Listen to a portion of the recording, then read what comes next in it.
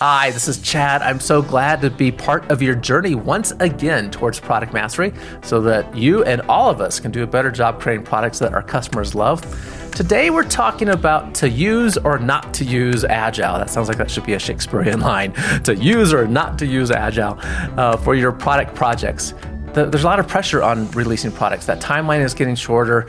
We want to create more value for our customers, do that more efficiently and effectively. And is Agile the right answer for us? Maybe. A lot of you have some experience with this, and I think as you listen to this discussion, you'll find some more answers that will be really helpful. The details matter about the situation you're in. And to explore this topic with us, we have Mark Mattson. He is here to share his experience, which is very deep in almost, I think, nearly 2 decades now of helping organizations implement Agile-type practices.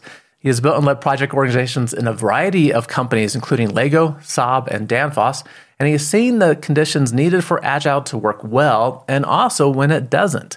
And we'll get into the details in just a minute. Also, as a reminder, we do take show notes for you. We also prepare a 1-page written guide to help you put into action immediately the key takeaways from our discussion. And you'll find those resources at productmasterynow.com/386. There are many teams that are putting those practices into use. This is a great way to share them with each other. So just go to productmasterynow.com/386 for those great resources. Mark, thanks for joining us. Thanks for having me. So I recently just came across a survey about Agile practitioners, right, inside companies and whether they like its use or don't like its use, right, now that we have tried to transform the organization into using Agile. One of my hats is university teacher, and I have the pleasure of teaching project management, which obviously we use in developing products. We use the project management skills at Purdue University. And students get exposed to the standard plan, the traditional waterfall approach, Agile. And then what we're seeing used a lot in organizations is hybrid, right? Some combination of those two. But in the survey, it was pretty much split right down the middle. Organizations using Agile today, individuals in those companies, about half of them saying, yeah, this is the best thing. So glad we moved. Half of them saying, this has been really hard and not sure we should have made the change. So we're going to dive into that. When does it make sense? When does it actually help us get products into the market faster? When does it help us feel more lean and flexible? But first, let's define some terms. Agile, and I say it all kinds of ways depending on how it comes out of my mouth. Agile. Help us understand what Agile actually means in the context of developing products. I think Agile means a lot of different things to a lot of different companies and individuals, indeed. I think that's also one of the things that I've really experienced over the years, that there is not really one meaning of Agile. There is the dictionary meaning of being agile and being flexible and that, but it has really come to mean many different things for the companies.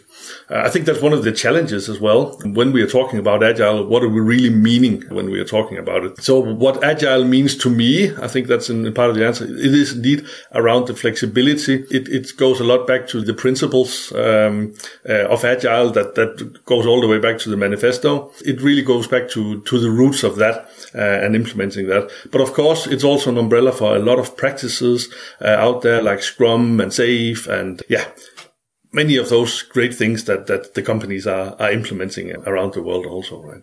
My experience with this, I've been part of lots of product projects, other projects as well. And if we have very clear understanding of the requirements and those requirements aren't likely to change, well, waterfall works pretty well. The challenge is very rarely is that the case, especially on product projects. Our understanding of what the customer needs and the business environment and probably their understanding of actually best ways to maybe solve the solution as we show them capabilities, all that evolves. And that's where uncertainty is part of that picture. And because it evolves so much, a process that is more agile, and usually this is Scrum these days, right? They're safe in there for larger organizations, but usually this takes the form of Scrum.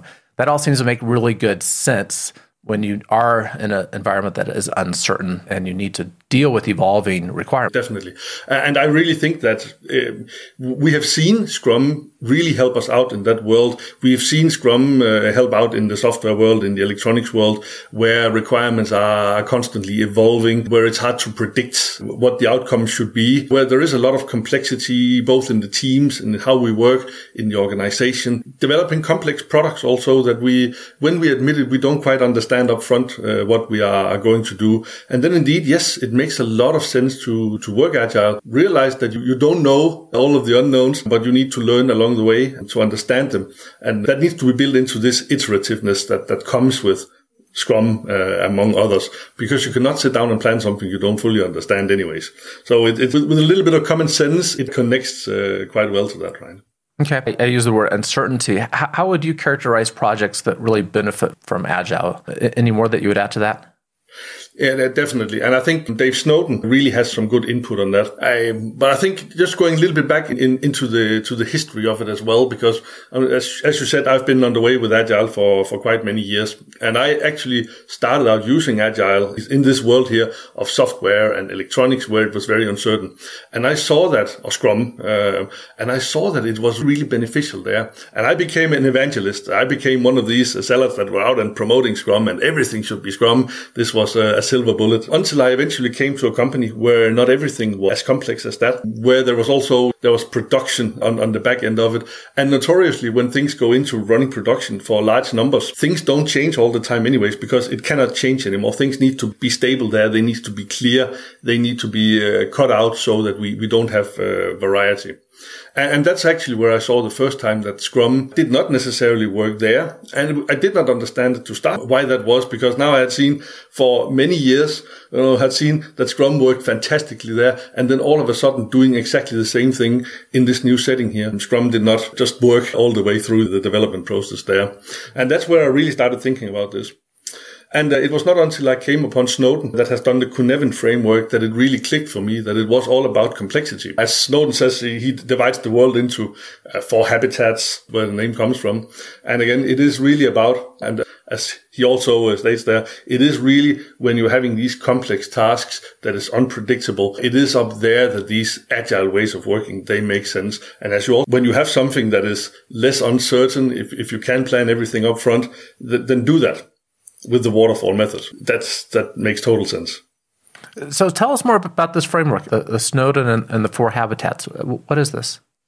Basically, Snowden says that the different jobs we do, the tasks, the projects, the initiatives we do, they can be divided into to roughly 4 habitats. I say there are things that we do that are clear. It's like tying your shoes. You know how to do it. You do not need to do something big for these things here. Your shoelaces are untied. You bend down, you tie them, and you move on with your life. You just do these kind of tasks. They're clear. You understand them. You can just do them, and you can also teach them pretty quickly.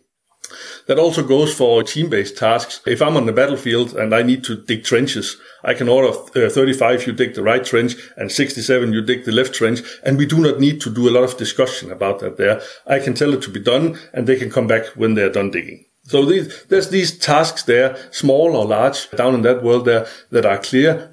Just go do it. And that's probably the best way of doing them as well. Then there is a world that is more complicated, as Snowden calls it. And up in this complicated world here, things can still be predicted, but we might not necessarily understand them. So, for example, if my car breaks down, I might not know how to fix it. I can hear that it sounds wrong in the morning, but I do not know how to fix it. So I take it to a mechanic, to an expert. And if this expert is good enough, he has the right equipment, the right tools for analyzing, the right tools for fixing it. He has a good process and all the right competences. Then he can probably diagnose the car, find out what is wrong, and then I can pick it up in the afternoon again and pay a fortune for his expertise. If I take it to someone who's not an expert, and we've probably all been there also, they don't fix the car. So really in that world there, you're living with the experts. You need the great teams, the knowledgeable people that have done it before. And if they have done it before, they are usually able to analyze the problem, the job, or the projects, involving all of the right, because it's also a team effort, but involving all of the right experts from all of the different areas of the company, suppliers, customers, etc. Break everything down. When we understand it well, then we can do a plan and go and execute it. and we can follow the plan there and monitor it along the way. So that is the complicated world.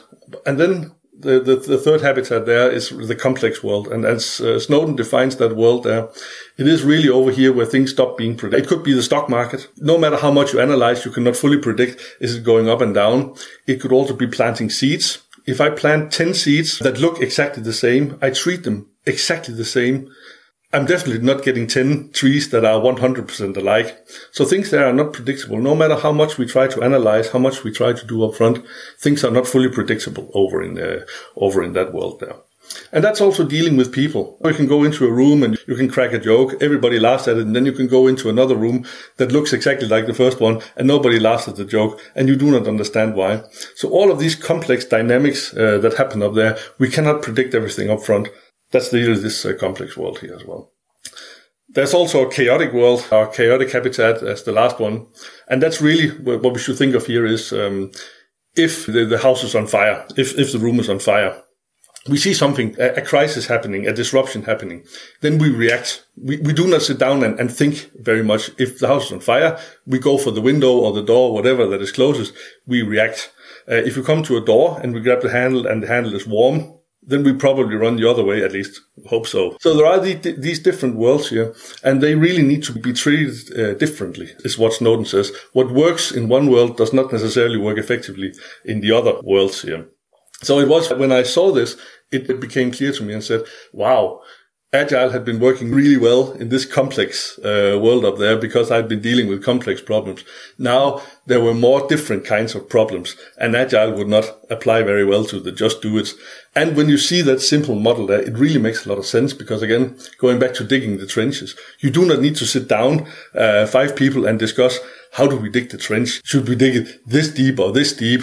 You do not go out and try to dig a little bit, come back and look at it, go out and dig a little bit more. That way of working doesn't make sense out there. It also doesn't make sense to ask, where do you think the trench should be dug? You just get a lot of friction and a lot of discussion going there, and it will not be as effective as just saying, 35, go and dig the right trench, finish. So that's when it really clicked for me. This is why we have these different tasks. We need to treat them differently. It's not about just implementing Scrum in the whole company. That doesn't work. We'll be back in just a minute. This podcast is sponsored by the RPM Experience, the Rapid Product Mastery Experience. In just 9 weeks, meeting 75 minutes a week, product managers, teams, and leaders become product masters, creating more value for customers, their organization, and themselves. You will build a broad foundation of product management knowledge, get everyone on the same page, while also improving collaboration and renewing a focus on the customer, all resulting in higher performance. Participants feel empowered and more confident about their work. They learn how to create value for customers and revenue for their organization. One product leader who used the RPM Experience across a global organization said it is the only training that provides an integrated product management perspective. It did exactly what I needed. Many organizations have benefited from the RPM Experience, and you'll find them listed at productmasterynow.com/RPM. Go to the same URL and schedule time to talk about how Chad and his team can help you and your organization. I like that framework. So this is new to me, but I like the clarity of that framework. So again, our 4 kind of quadrants here, the 4 pieces. Things we know how to do them. It's just running the recipe, put it into action. There's the more complicated work, but it's knowable, right? There's experts that know how to solve the problem. We just haven't ourselves yet, but it can be done. And we've seen others do it, and now we can bring it into our organization to it too. Then there's the complex and less predictable. Not quite sure how moving each of the levers is going to impact the output over here. So complex things to work through, and we have to try to optimize what the outcome is. And then that chaotic environment where, in the moment we just have to react and don't let the house get burned down or ourselves get harmed in the process, in the analogy you used. I like the clarity about that. I spend a lot of time helping companies do a better job creating products. And when I'm in those organizations, we're talking about their process that they have now.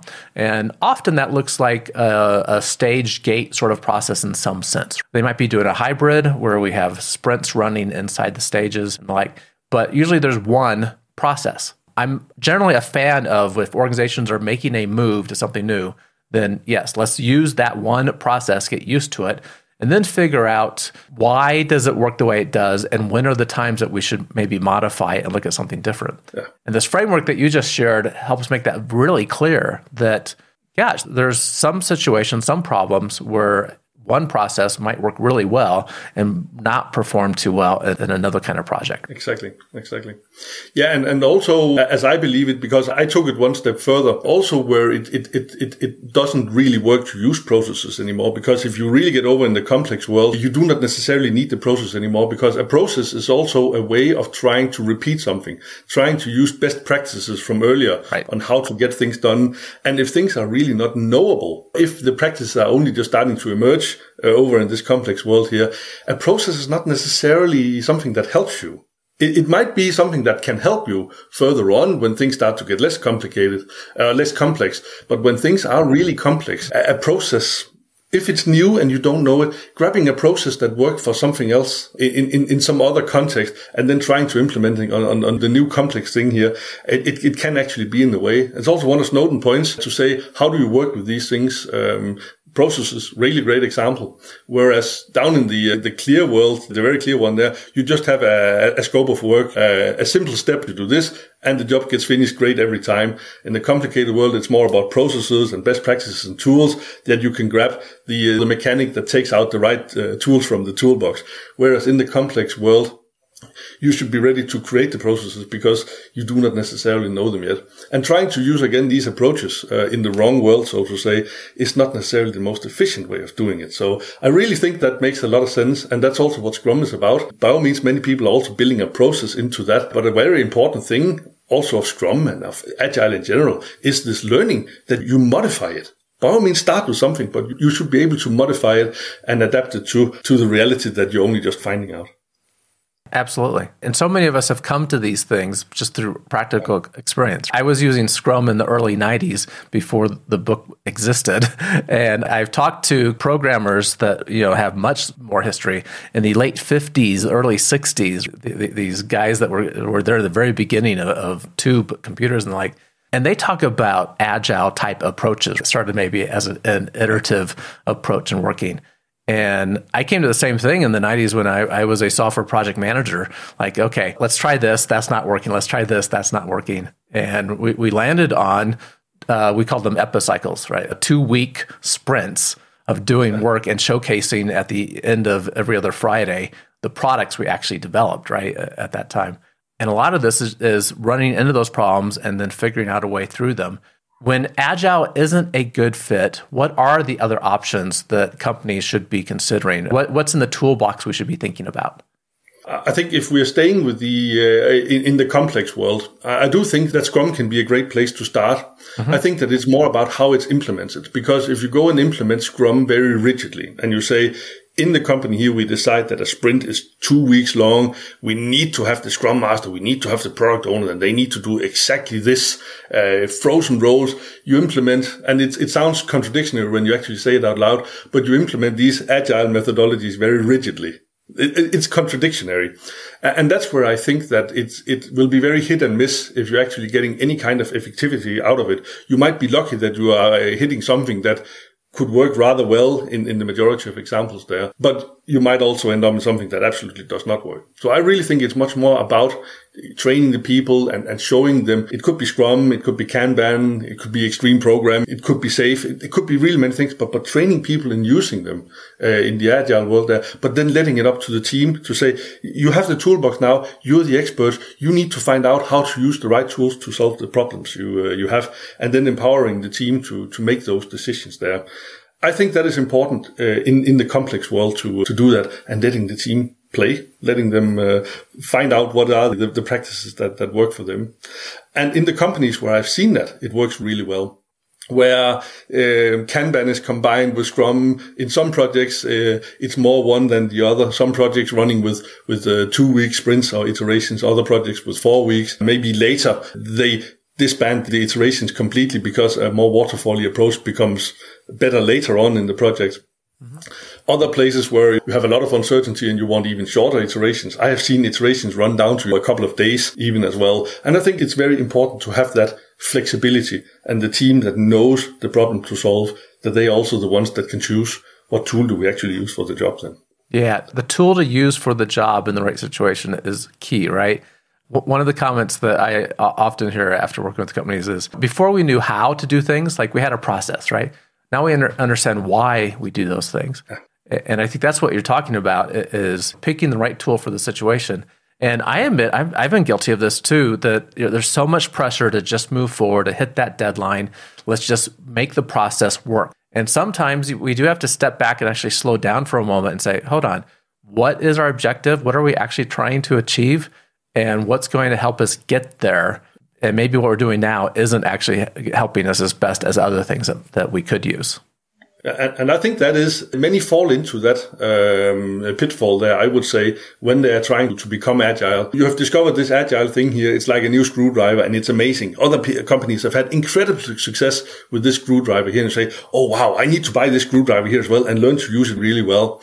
And the whole process, this agile transformation, becomes about being really good at agile, being really good at using this screwdriver here. So you teach everybody how to be world champions and using this screwdriver here. And then you give them that screwdriver and say, now go and fix your problems.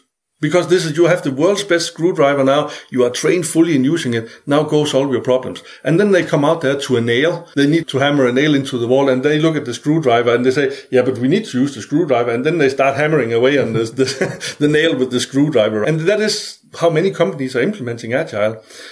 Then they get into these continuous improvement loops and say, yeah, our screwdriver is not really good at this whole nail problem we have. Then they make a bigger head on the screwdriver so it can also be used as a hammer. And that's really many of these companies that are starting to build these hybrid tools. It really resembles that. They are building a tool that is a screwdriver and a hammer and a bolt cutter all in one hybrid tool. And I know it's a big thing right now. The more mature companies I've seen gone down that road really aren't solving their problems with it either.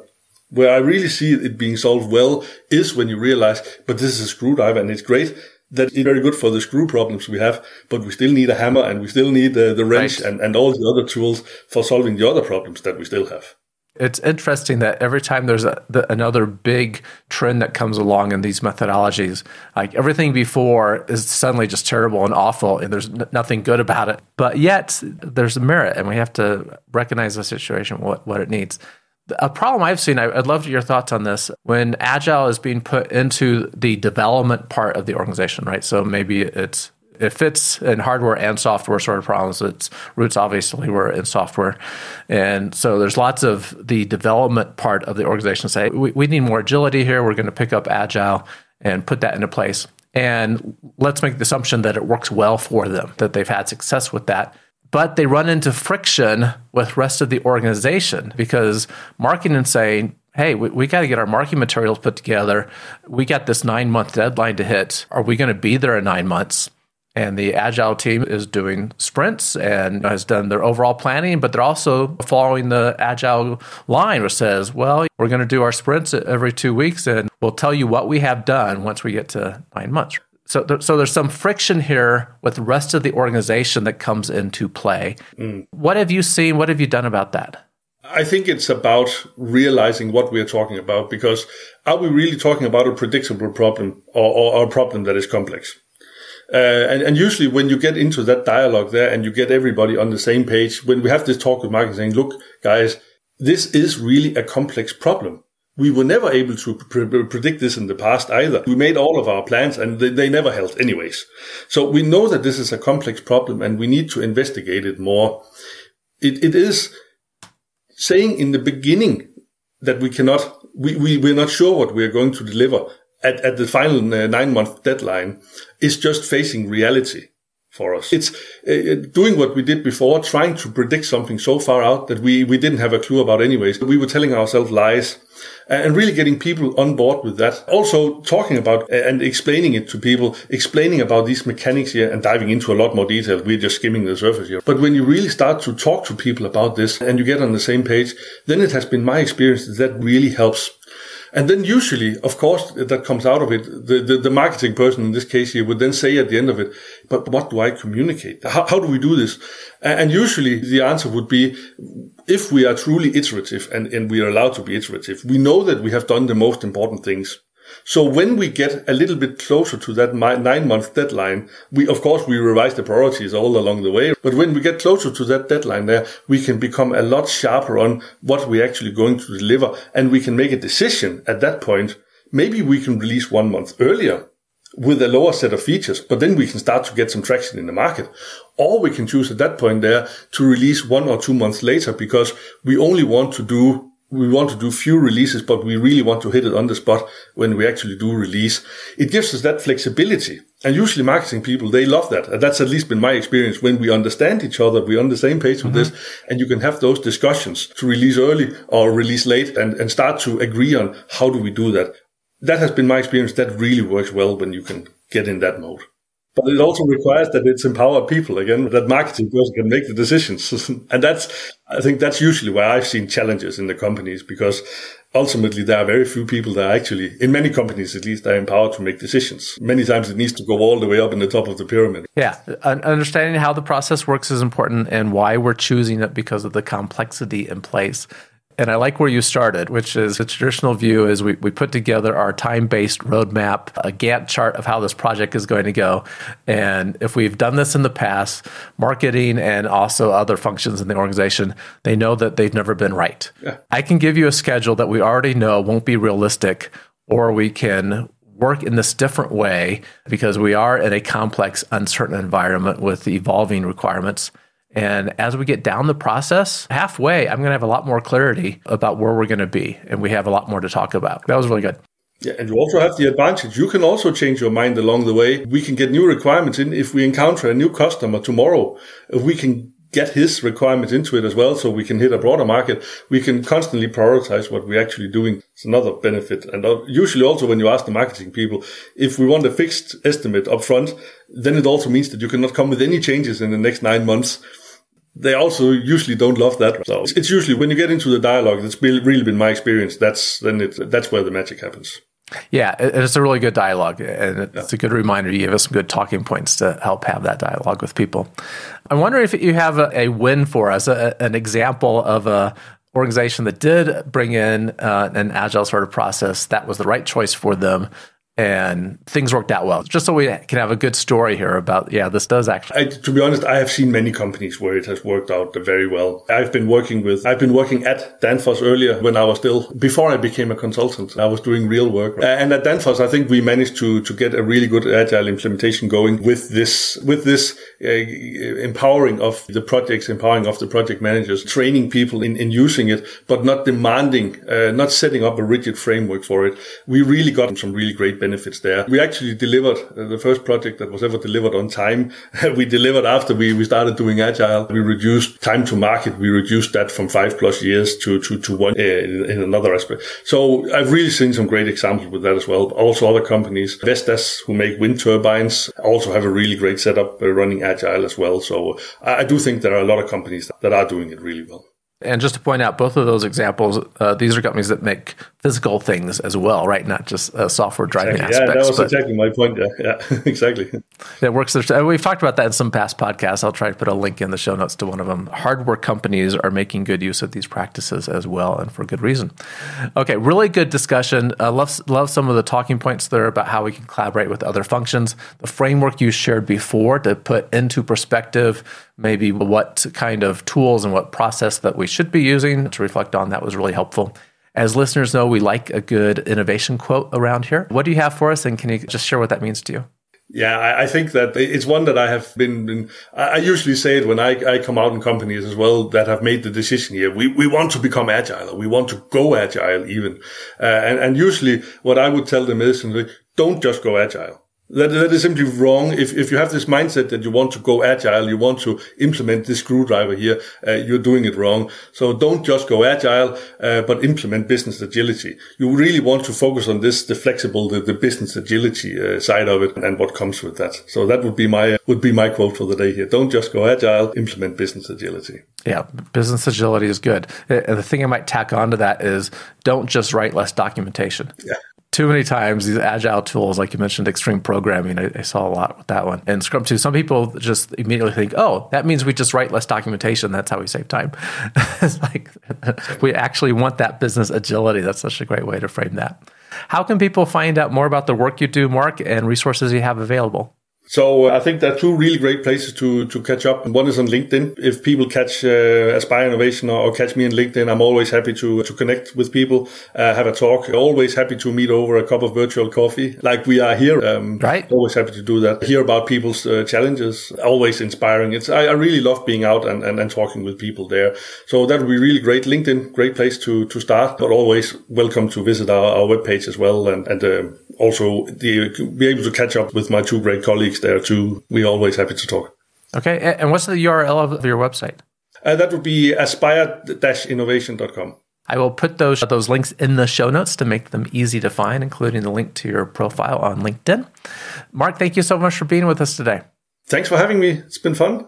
And as a reminder, listeners, the detailed written summary of everything we discussed, as along with that one-page action guide to help you put into action immediately key takeaways from our discussion, are at productmasterynow.com/386.